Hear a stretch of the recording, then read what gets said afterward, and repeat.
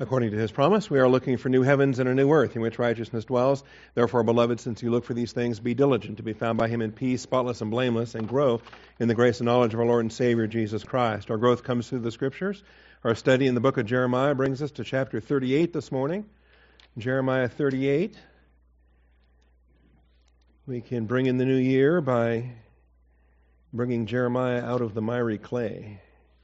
Bringing him out of the well. He's going to get thrown down into a cistern in this chapter. Next week, by the way, stay tuned. Come back next week and we see Jerusalem destroyed. We get a lot of fun in chapter 39.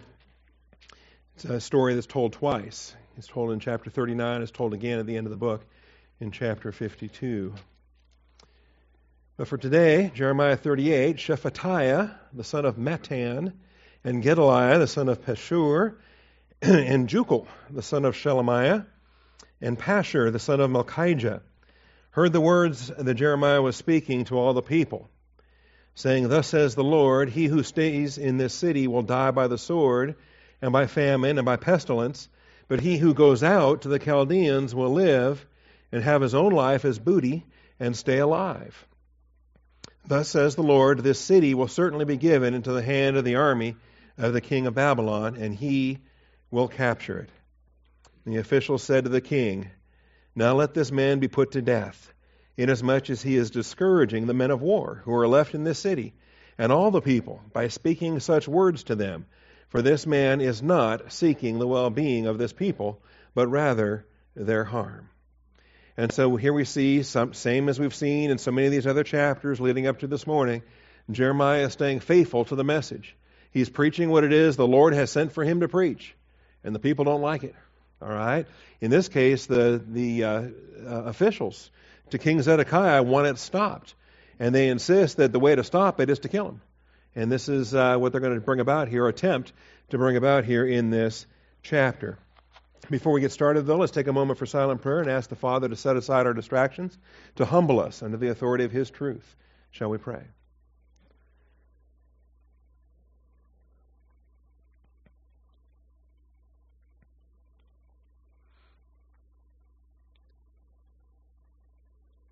Most gracious Heavenly Father, we thank you for the truth of your word this morning, and we ask that your blessing would be upon our time together, that the teaching of your truth would not be impaired or limited, impacted in any way on the part of tiredness due to late night festivities or allergies. The cedar season is full upon us, and any number of other circumstances and details of life that might hinder the worship of our Lord and our Savior, Jesus Christ.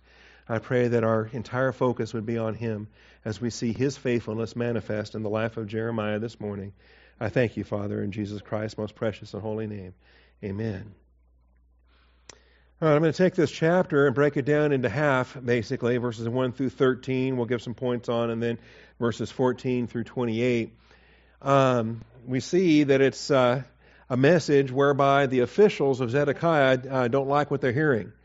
And 4 of his officials get together and convince him to end Jeremiah's preaching. And they gang up on him. I already read the names. I won't read them again. They're hard to pronounce. But these 4 guys here in verse 1 all band together, and they say, this has to stop. And putting him in jail hasn't stopped him. And putting him he's been in a couple of different jail facilities. It hasn't stopped him. And this courtyard that he seems to be put in most frequently, more than any other place, this courtyard, he still gets to preach, and even worse, his primary audience are the guards, the people in that courtyard, the soldiers, the guards that are defending the palace and defending the walls, and they're coming off their shift on the wall, and they're going to this courtyard, and there's Jeremiah preaching to them. And that becomes a problem, and so they want it to stop. Their chief objection seems to be that the guards were listening to the Word of God. And that can't be acceptable. In fact, this happened in Jesus' lifetime. The Pharisees, the Sadducees, the different temple officials, they sent soldiers to arrest Jesus in John chapter 7. And the problem was those soldiers stopped long enough to listen to what it was Jesus had to say. And that became a problem. And if you're familiar with the story here in John chapter 7, I love it. It's a tremendous chapter centering on a feast, one of the fall feasts, the Feast of Booths. And if you know anything about the feast of Israel, it was this is now the fall before he goes to the cross. So this is the fall of 32 A.D., and he's going to, in October, say, and then he's going to be on the cross in April of 33. And so this is the final 6 months, and it's his last Feast of Booths that he has on this earth. And his brothers have all these opinions about going up and making a big splash. And it's interesting how unbelievers will always have opinions about how you should run your ministry, or what would make you a better pastor, or what would improve things at Austin Bible Church. And you think, well, I think you need to get saved, and until you get saved, I don't really have an interest in your other opinions.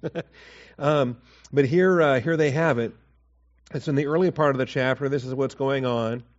The brothers in verse 3 say to him, "Leave here and go to Judea, that your disciples also may see your works which you were doing. For no one does anything in secret when he himself seeks to be known publicly. If you do these things, show yourself to the world."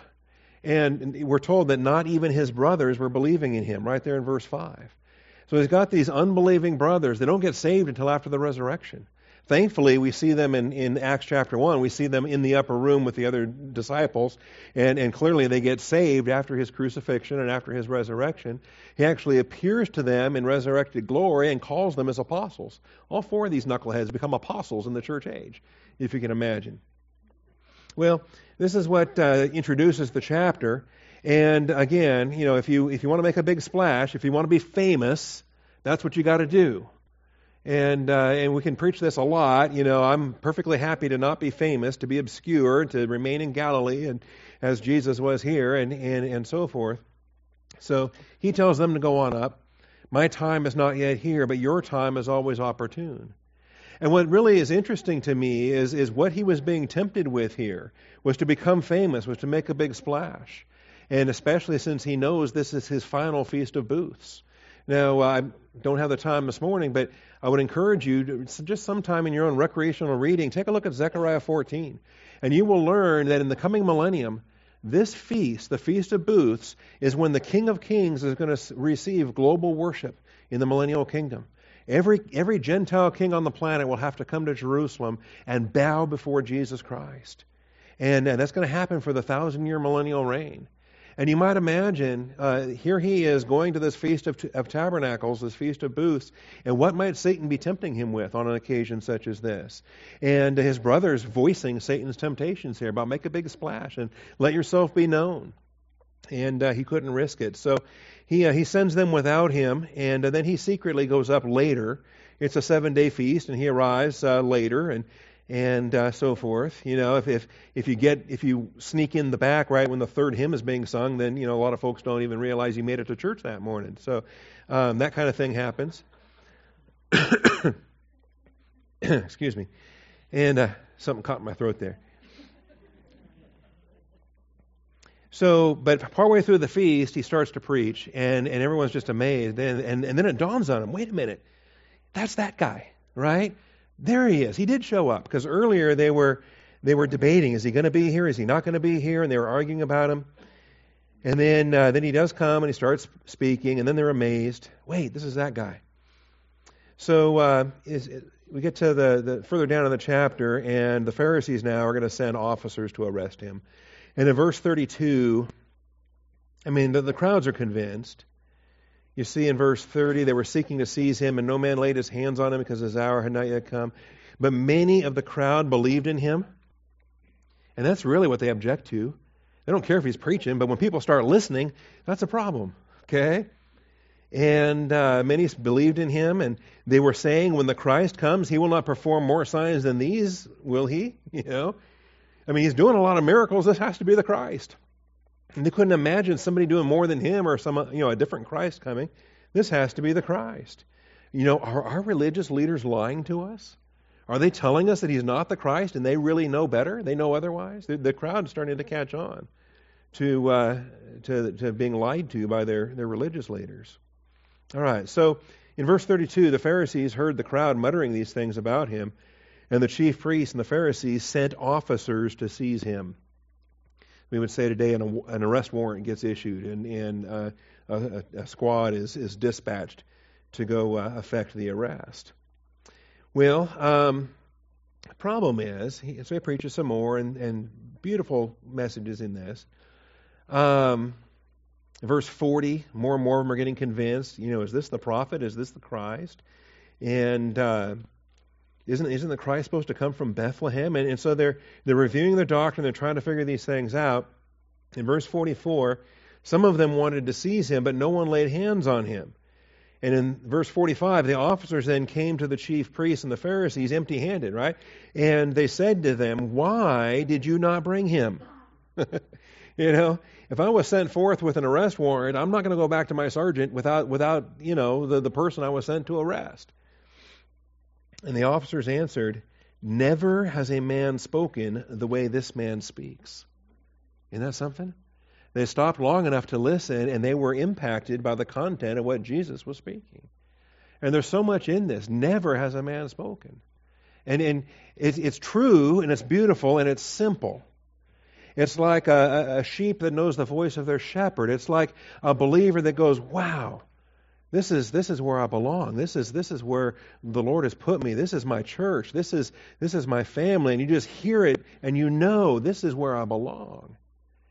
And you don't really intend it to be insulting against previous pastors or other churches or other things, but I can expect these Pharisees were pretty insulted when these officers, these soldiers say, "He teaches like no one we've ever heard before." Because these Pharisees are like the all-star Bible teachers of their generation.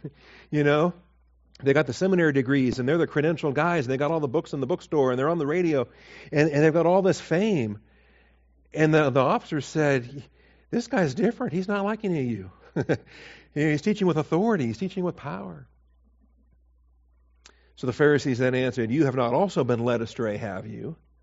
Aren't you guys stupid? You're listening to all this stuff. No one of the rulers of the Pharisees has believed in him, has he?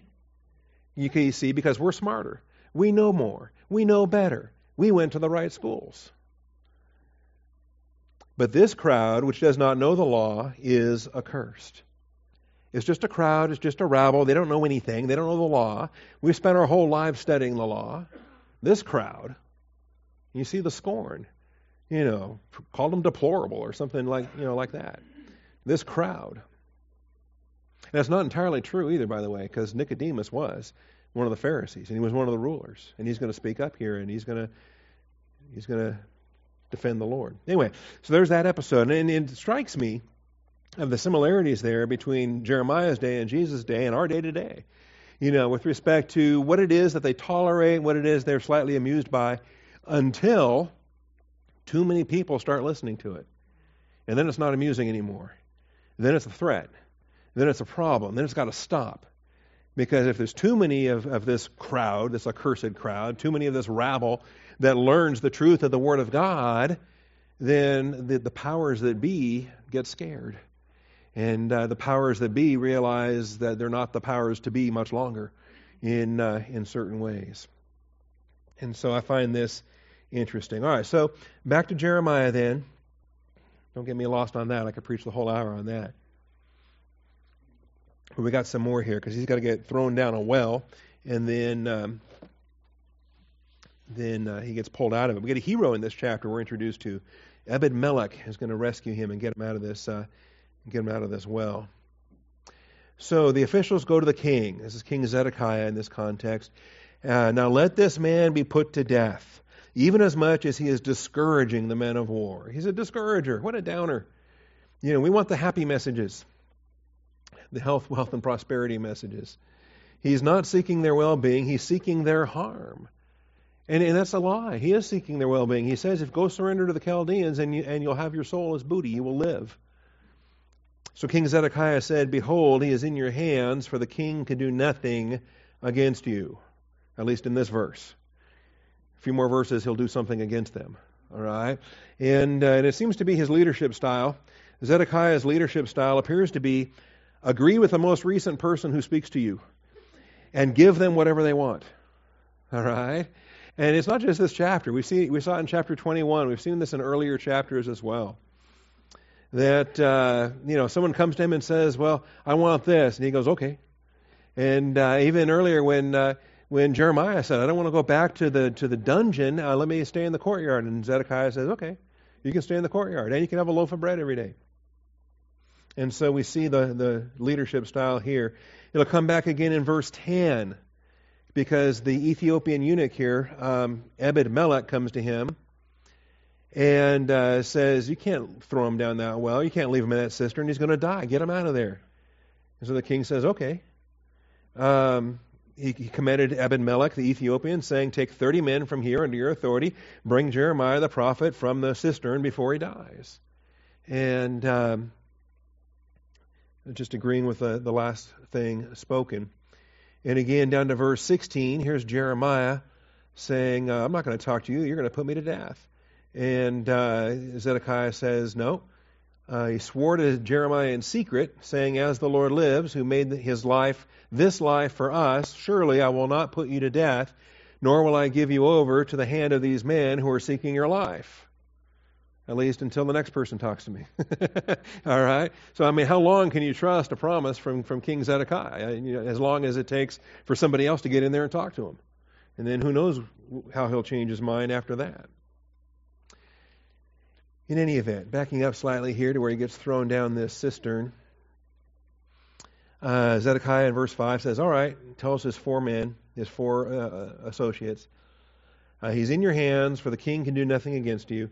And so they took Jeremiah and cast him into the cistern of Malchijah, the king's son. And that's a different Malchijah from the father of Pashur that we had in verse 1. That's a pretty common name, Malchijah. There's a bunch of them in the Old Testament. And this happens to be named after the king's son, although it's not clear which king or which son. Maybe the well had been there for a long, long time, and Malchijah was the son of a previous king. Anyway, thrown into the cistern, which was in the court of the guardhouse, and they let Jeremiah down with ropes. Now in the cistern there was no water, but only mud. And Jeremiah sank into the mud. And this is the miry clay that KC was just singing about. And we'll talk about this as well. But Ebed-Melech, here's the hero of the chapter. Ever heard of Ebed-Melech before? Probably not. This is the only chapter he shows up in the Bible. So unless you read Jeremiah 38, you have no clue. You never heard of Ebed-Melech before, the slave of the king. He's called Ebed is slave and Melech is king. And is an Ethiopian. And he's a eunuch. So he's probably the second famous Ethiopian eunuch in all the Bible after the fellow in Acts chapter 8 that Philip baptizes. While he was in the king's palace, he heard that they had put Jeremiah into the cistern. And so the king was sitting in the gate of Benjamin, and Ebed-Melech goes out from the king's palace and spoke to the king. And this is where he's going to intercede. He's going to beg to save Jeremiah's life. And there's so much here that's interesting. And he plays on it. Ebed-Melech plays on the vacillation. It's like Zedekiah, I even made a note here. I call it epic level vacillation. Which might even be the best explanation for the re-enslavement of the emancipated slaves we were looking at back in chapter 34. You remember right there in that chapter, he frees all the slaves and then he re-enslaves them again in the same chapter.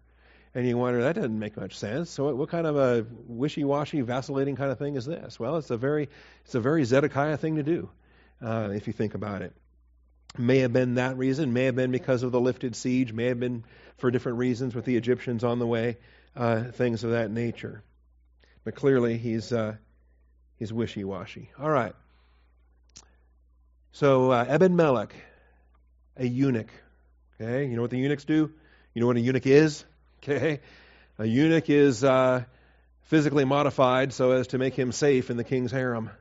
Okay, that is, he's castrated. He is mutilated so that he can't sleep with the king's wife or daughter or any of the women. There's going to be a whole crew of palace women, all right, that will be family members and cousins and related women, some of the virgin attendants of the princesses and so forth, ladies in waiting that we understand, all right. And they need watched over, they need supervised, they need guarded, protected, and defended, and nobody trusts anybody, so they make sure that these guards are castrated, that they are no longer equipped to function in that realm. And this is what we see here. All right?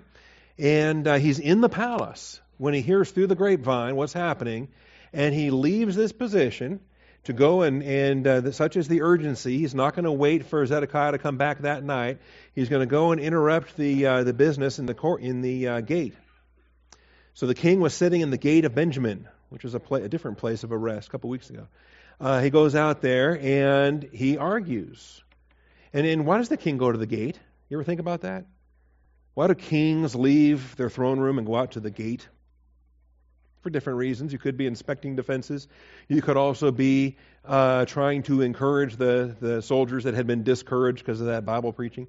You could also be in the gate solving some of the legal matters, the justice issues that have to be resolved at the gate instead of the throne room. There's a lot of legal matters that can't be issued from the throne room. You've got to go out to the gate and deal with some of those. Who knows? But anyway, he's there. And if he is dispensing justice, it's interesting, isn't it? Here you are dispensing justice while you're committing an injustice over there at the cistern. I mean, how pathetic is that? But Ebed-Melech comes and speaks to the king. My lord the king, these men have acted wickedly in all that they have done to Jeremiah the prophet, whom they have cast into the cistern. He will die right where he is because of the famine, for there is no more bread in the city. And it's a dry well, but he's sinking in the mud. He's likely to suffocate in short order. And given where he is, of course, out of sight, out of mind, his weekly or his daily ration of bread is likely to not be dispensed, and so forth. You miss your dinner tray because the guard didn't know that you were in the isolation cell instead of your normal cell, and they took your tray to the normal cell, and not here. And since there's a famine going on anyway, you can have a better use for that loaf of bread. And Ebed-Melech realized this. So Jeremiah's not going to ever eat again. If they leave him in that well, they're leaving him there to die. And so, and here's King make a decision, who says, okay, get him out of there. And take 30 of these guards with you, which is interesting too. Why 30? And what's happening here? The imagery on this is extraordinary. But take 30 men, not 10, not 20, not 50, 30. Take 30 men with you to get him out of there. And I find that interesting as well. Now this well, I would want to stop and right here, before we can even proceed for the rest of this chapter, I want to stop and teach Psalm 40 and teach Psalm 69 and teach the Davidic foreshadowing of Christ, to teach the prophetic language that is communicated in Psalm 40 and Psalm 69. And we can't do it. We can't just take weeks and weeks to do it in this format. We're moving on to chapter 39 next week. But I would encourage you, spend some time in Psalm 40 this week. Spend some time in Psalm 69. I'm just going to read them, and we'll see what they're dealing with. And then I'm going to ask some questions. And then if you have questions, we can handle them Wednesday night. Because we have some typology and we have some foreshadowing, and then we have a display. And the prophets seem to often be the show and tell. They tend to be the visual aids and what it is that they're expected to endure and go through.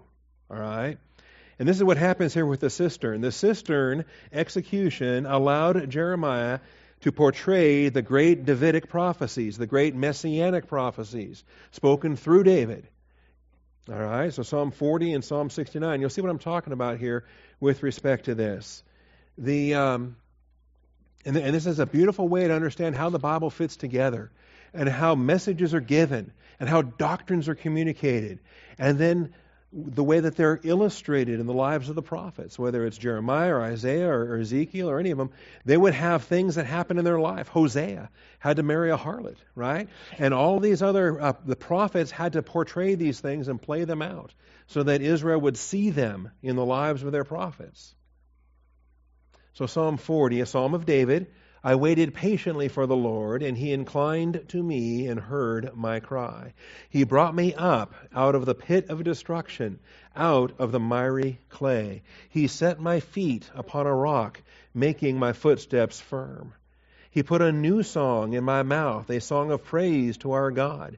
Many will see and fear and will trust in the Lord. Now, as you go through this psalm, think about it a couple of times. The first time you go through the psalm, think about it in David's life. And all the times that he was a fugitive, and all the times he was hiding in caves, and all the times that his life was endangered. And then go through a second time and consider this in the life of Jesus. And consider the messianic prophecies that are fulfilled in the life of Jesus. And of course, his persecution and his execution and his death. So how blessed is the man who has made the Lord his trust and not turned to the proud, nor to those who lapse into falsehood. You know, David could have compromised, could have trusted in the wicked to get him out of that pit. But no, he trusted in the Lord to get him out of that pit. Many, O Lord my God, are the wonders which you have done, your thoughts towards us. There is none to compare with you. If I would declare and speak of them, they would be too numerous to count. You want to count your many blessings, name them one by one? You're going to run out of time. You're going to fall asleep before you can physically stay awake long enough to count all the great things that God has done in your life. Sacrifice and meal offering you have not desired. My ears you have opened, or as Hebrews says, a body thou hast prepared for me. Burnt offering and sin offering you have not required. Then I said, Behold, I come. In the scroll of the book it is written of me. I delight to do your will, O my God. Your law is within my heart. Wow. All right, so here is a wealth of meat that we're not going to get into this morning, but we need to. All right? Because this is David's composition. Is looking forward to Christ's fulfillment, and then it's developed in the book of Hebrews. The author of Hebrews adapts this and presents it in his great discourses. If you weren't with us yesterday in the New Year's message, then you missed the announcement that Hebrews is our next book study. So we're going to finish up Jeremiah. We got 52 minus 38. We got 14 more weeks in Jeremiah, and then after I come back from Ukraine, we'll jump into Hebrews, and Hebrews will be our next book study here on Sunday mornings. And this verse is going to be quoted repeatedly. Psalm 40 gets referenced in Hebrews again and again and again because it's significant. And here's David issuing the prophecy, and today we're seeing Jeremiah living it out.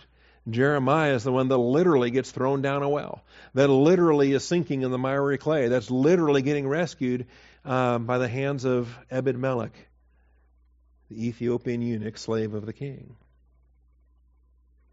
All right. There's a lot more, but we'll let that go. Let's go over to Psalm 69.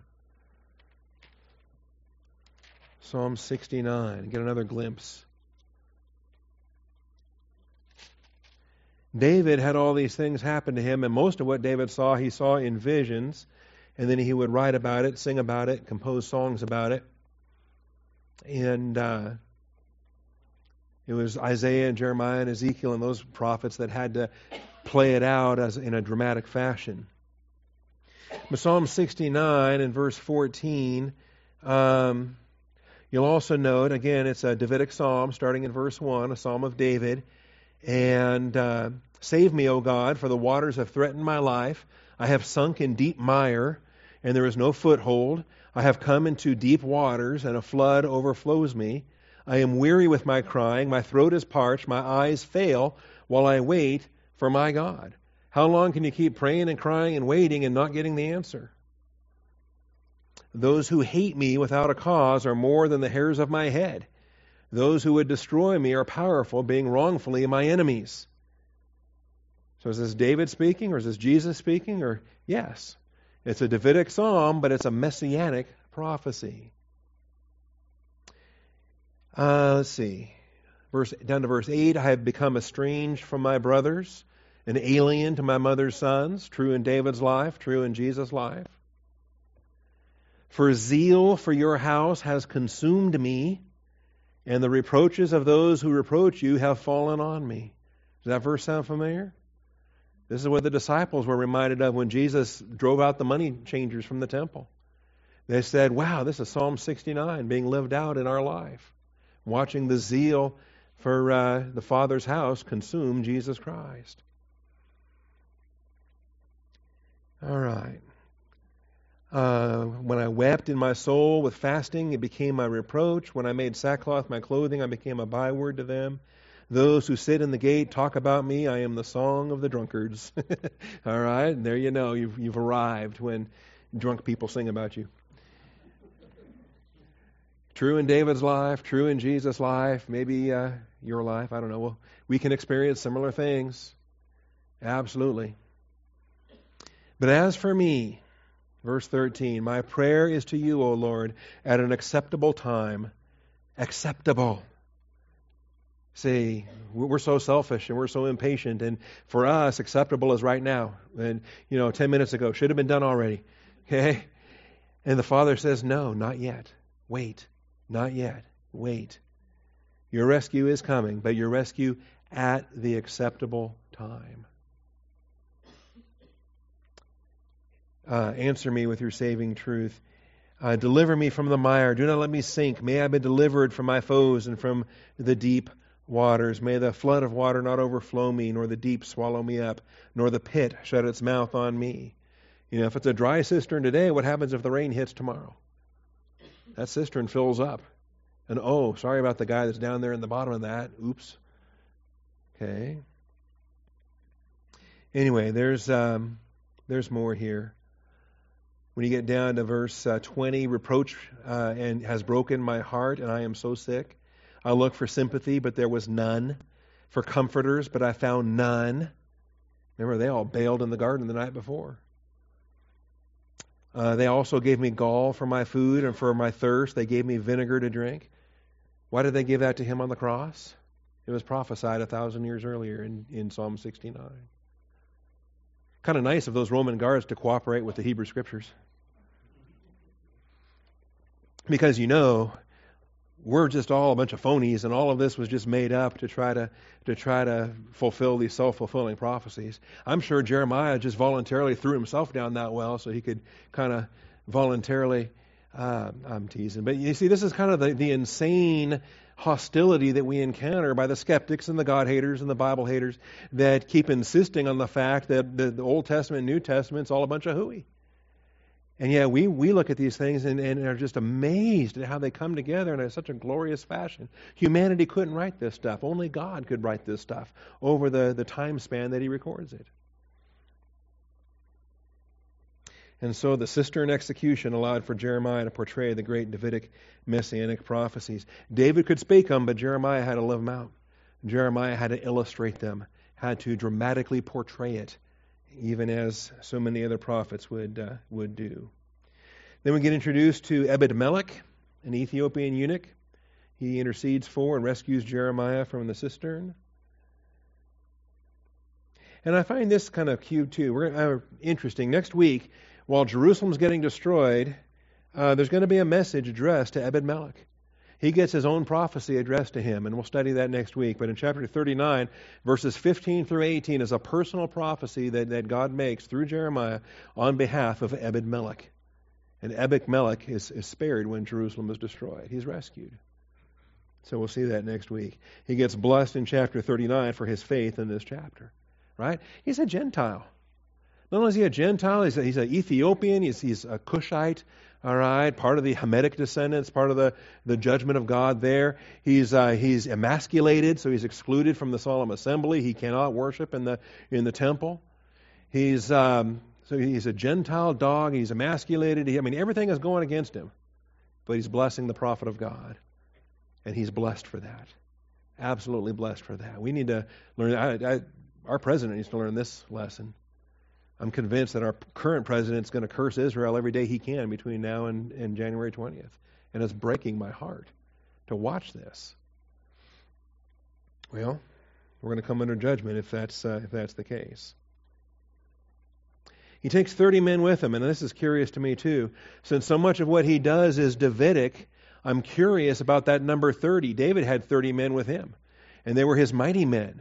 And they were tremendous heroes. They were not only special forces, Green Beret types, but they were strong believers in the Scriptures. And I think the reason why Joab was not counted among them is because although he was a great military man, he was not a godly believer in the Word of God. But you can go to 2 Samuel 23 and you can read the listing there, the Hall of Fame of David's mighty men. And there were 30 of them. And to me, that's curious. And I don't know. There's not many places. In fact, I think that these are the only places that specifically you have 30 men that are stipulated for doing something in the Bible. But since the cistern itself is reminiscent of David's writings, I'm curious as to these 30 men being reminiscent of David's heroes. Just a thought. All right. As far as the rest of the chapter goes, Ebed-Melech gets him out of there. And then Zedekiah wants a conference, just like we saw in an earlier chapter. In fact, it's kind of, we've got to piece these chapters together too, by the way, with chapter 21. I think 37 comes first, and then 21 comes next, and then 38 after that is probably the best sequence on these chapters. But like he did in chapter 37, Zedekiah arranges another secret meeting with Jeremiah. And he picks a different setting, a different location, a different time. That's always good. It's part of good cloak and dagger, right? It's good statecraft if you're a spy. Always vary your routines. Pick different routes, different meeting places, different times. If you're always on the same park bench, the same time of day, then it gets predictable and you can get spotted.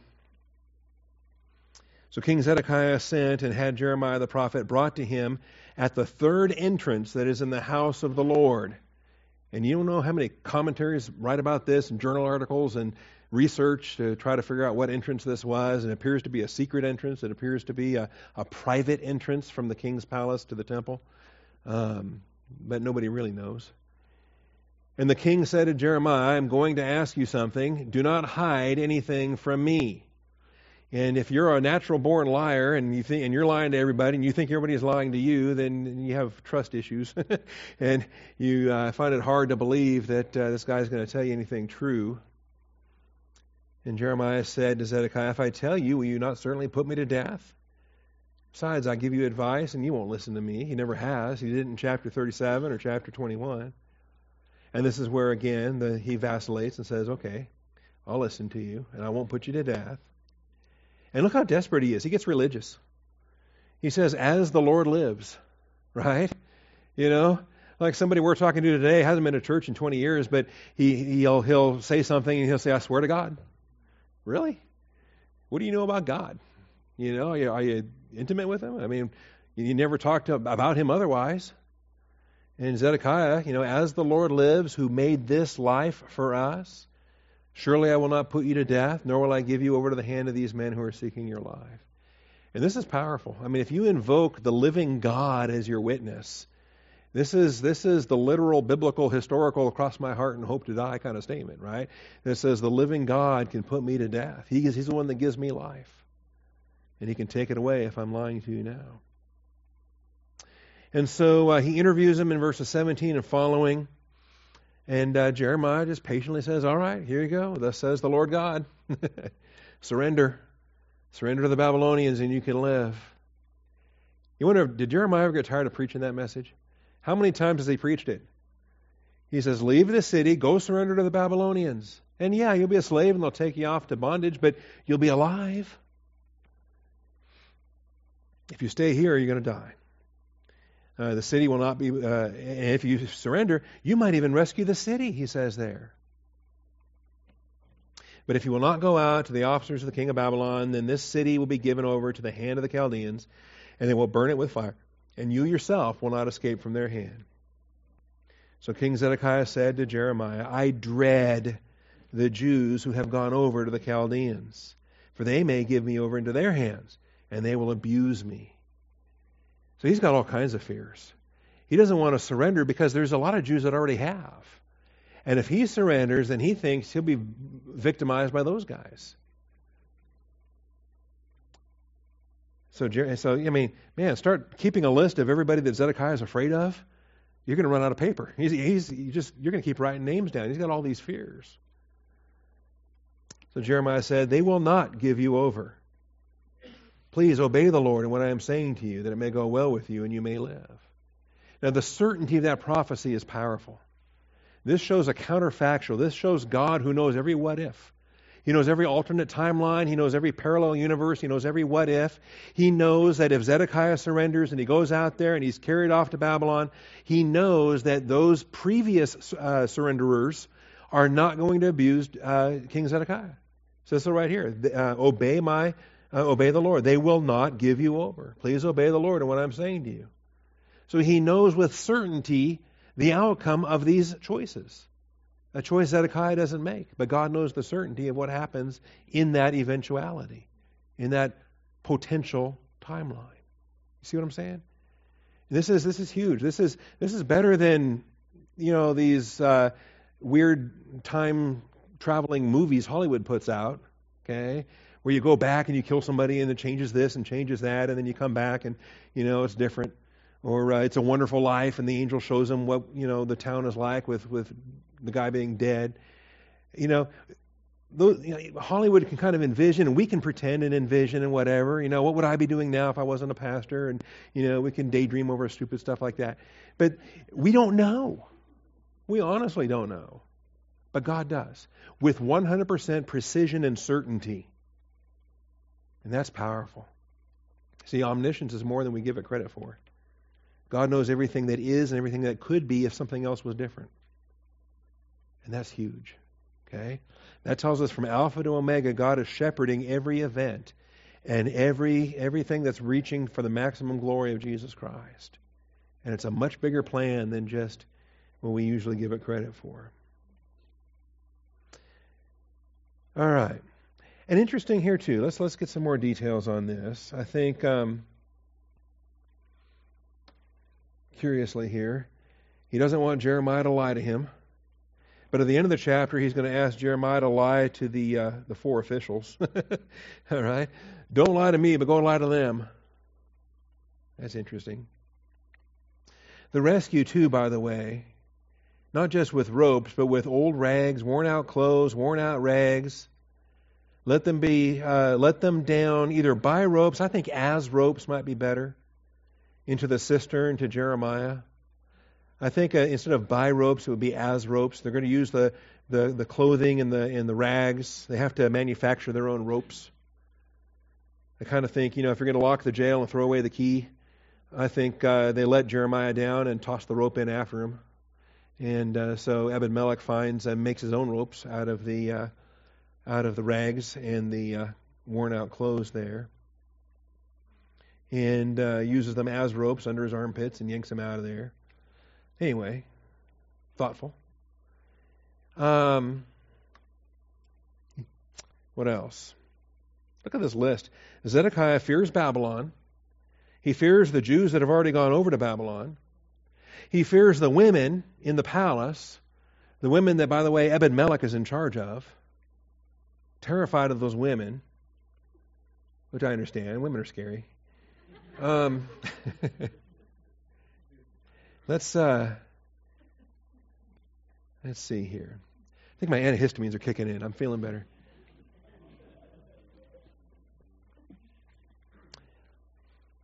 Where did I leave off? Verse 17? All right, yeah. Go out and you will live. Stay here, you will die. If you don't go out. All right, verse 19. Then King Zedekiah said to Jeremiah, I dread the Jews who have gone over. They're going to abuse me. Jeremiah said, no, they won't. And then verse 21, but if you keep refusing to go out, this is the word which the Lord has shown me. Behold, all of the women who have been left in the palace of the king of Judah, they are going to be brought out to the officers of the king of Babylon. And those women will say, and here's a message, they're going to prophesy. They themselves are going to have a word. And Jeremiah prophesies the prophecy. Your close friends have misled and overpowered you. While your feet were stuck in the mire, they turned back. And this is going to be a verbal message that the palace women are going to speak. And it actually does happen because because Zedekiah doesn't repent. Zedekiah is captured and blinded and carried off to Jerusalem. These women are part of the plunder and the booty of the Babylonian general staff. They become the prize awards given to the generals.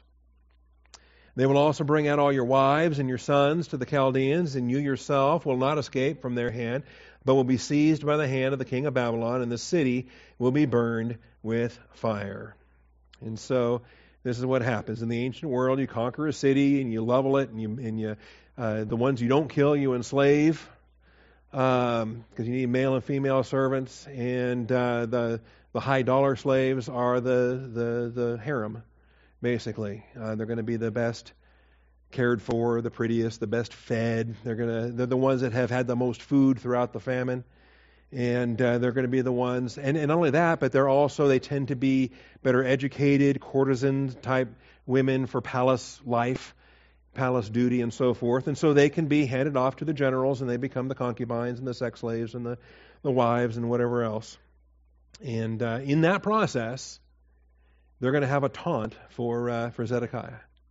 And interestingly enough, they talk about who's really stuck in the mud. It wasn't Jeremiah down the well, it was Zedekiah. It was Zedekiah stuck in the mud of his own fear, the mud of his own lack of faith, the mud of his own making. So this is really quite a remarkable chapter. Zedekiah fears Babylon. He fears the Jews who have already gone to Babylon. He fears the women of the palace. He fears his own officials. In verses 24 and 25, he wants Jeremiah to lie about what they were talking about, because it kind of seems like he's wanting to have everything both ways. Overwhelmed by all these fears, Zedekiah goes so far as to swear an oath on the life of Yahweh. Swear an oath on the life of Yahweh. Think about what you swear an oath on. I swear on my mother's grave or whatever. I swear on whatever. I swear on. And so what you're saying is this is the witness against me, or this is the collateral I'm putting up. So if I don't make good on my oath, then take away my collateral, right? Take away whatever it is I'm swearing on. And to swear on the life of Yahweh when, the living God cannot die. You're swearing on the life of Yahweh, meaning, you're going to die. This is the seriousness of it there. Have some fun. You can learn about oaths in the ancient world and how serious this is. Jeremiah's prophecy of the harem, or the harem dirge, spotlights who was truly stuck in the mud. Who was truly stuck in the mud. It wasn't, literally, Jeremiah was down there in the cistern. But the mud of his own fears. This is what the women will say. Your close friends have misled and overpowered you. While your feet were sunk in the mire, they turned back. And so he ended up on a path he shouldn't have been on, and he ended up stuck. And I don't know. Boy, there's a lot we could preach on that too, isn't there? We can consider the choices we make based on fear, the choices we make and the path we put our feet on when we know better. But because we're afraid of what people are going to say, what people are going to think, we go ahead and we take a few steps down that road. And isn't it curious how you get a few steps down that road and then you look back and say, well, why aren't you coming with me? Right? Well, because those buddies of yours weren't really buddies of yours, were they? They weren't really your friends, were they? They sure pressured you into doing this. But, they're not going to take the fall for you. You're going to take that fall yourself. And it's curious how these things happen. All right. Well, the end of the chapter here then. Zedekiah said to Jeremiah, let no man know about these words, and you will not die. Well, wait a minute. You just promised me I'm not going to die. You promised me in verse 16 I'm not going to die. You swore on the life of Yahweh that I'm not going to die. Now you're threatening to kill me if I talk? I don't blame Jeremiah for ignoring him anyway. How do you trust a guy like this? But if the officials hear that I have talked with you and come to you and say to you, tell us now what you said to the king and what the king said to you, do not hide it from us and we will not put you to death. Sometimes I think I'm reading this passage and I'm thinking it's junior high all over again. Here's what this person said, here's what that person said. Well, did you hear what they said? And they said this person to that person, and jeepers. So you were to say to them, so here's the thing. If you spill the beans, I'm going to put you to death. But if you don't, you agree to this lie. Because if you don't, they're going to want to put you to death too. So he's got two reasons to lie now. So you were to say to them, I was presenting my petition before the king, not to make me return to the house of Jonathan to die there. And you might remember in chapter 37, there was a dungeon that was deep in the cellars of the house of Jonathan. It had been converted into a dungeon. And he had been there once before, didn't want to go back to that again. In chapter 37, he was given permission not to go back to there, and he could stay in the courthouse, or in the court of the guards. And so basically, let's rehash that story and tell it again this chapter, and we'll agree to it, and they'll let you go. Then all the officials came to Jeremiah and questioned him. Just, there it is. What were you talking to him about? So he reported to them in accordance with all these words which the king had commanded. In other words, Jeremiah went along with the lie. Jeremiah told the lie that the king told him to tell.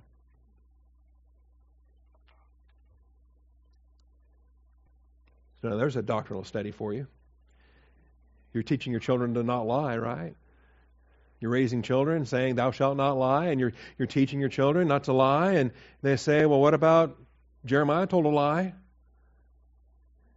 Rahab the harlot told a lie. She said that the men on her roof had left the city. And so does that make it right? When's it okay to lie? And you get I don't have an answer for you this morning. Maybe Wednesday night I'll have an answer if somebody asks.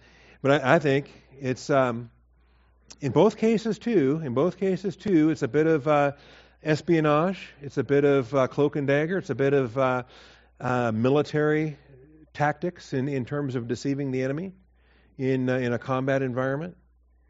It's a tactical misdirection.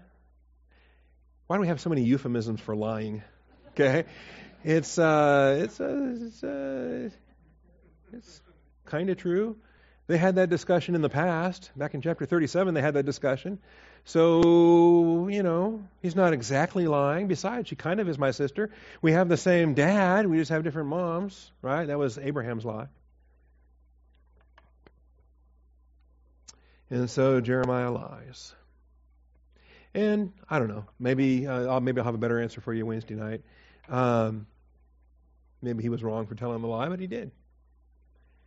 So he agrees with the lie. All these words were the king had commanded. So they ceased speaking with him since the conversation had not been overheard. They couldn't prove it one way or the other. So Jeremiah stayed in the court of the guardhouse until the day that Jerusalem was captured. And that's where we get to next week. Jerusalem will be captured in the 9th year of Zedekiah, king of Judah, in the 10th month.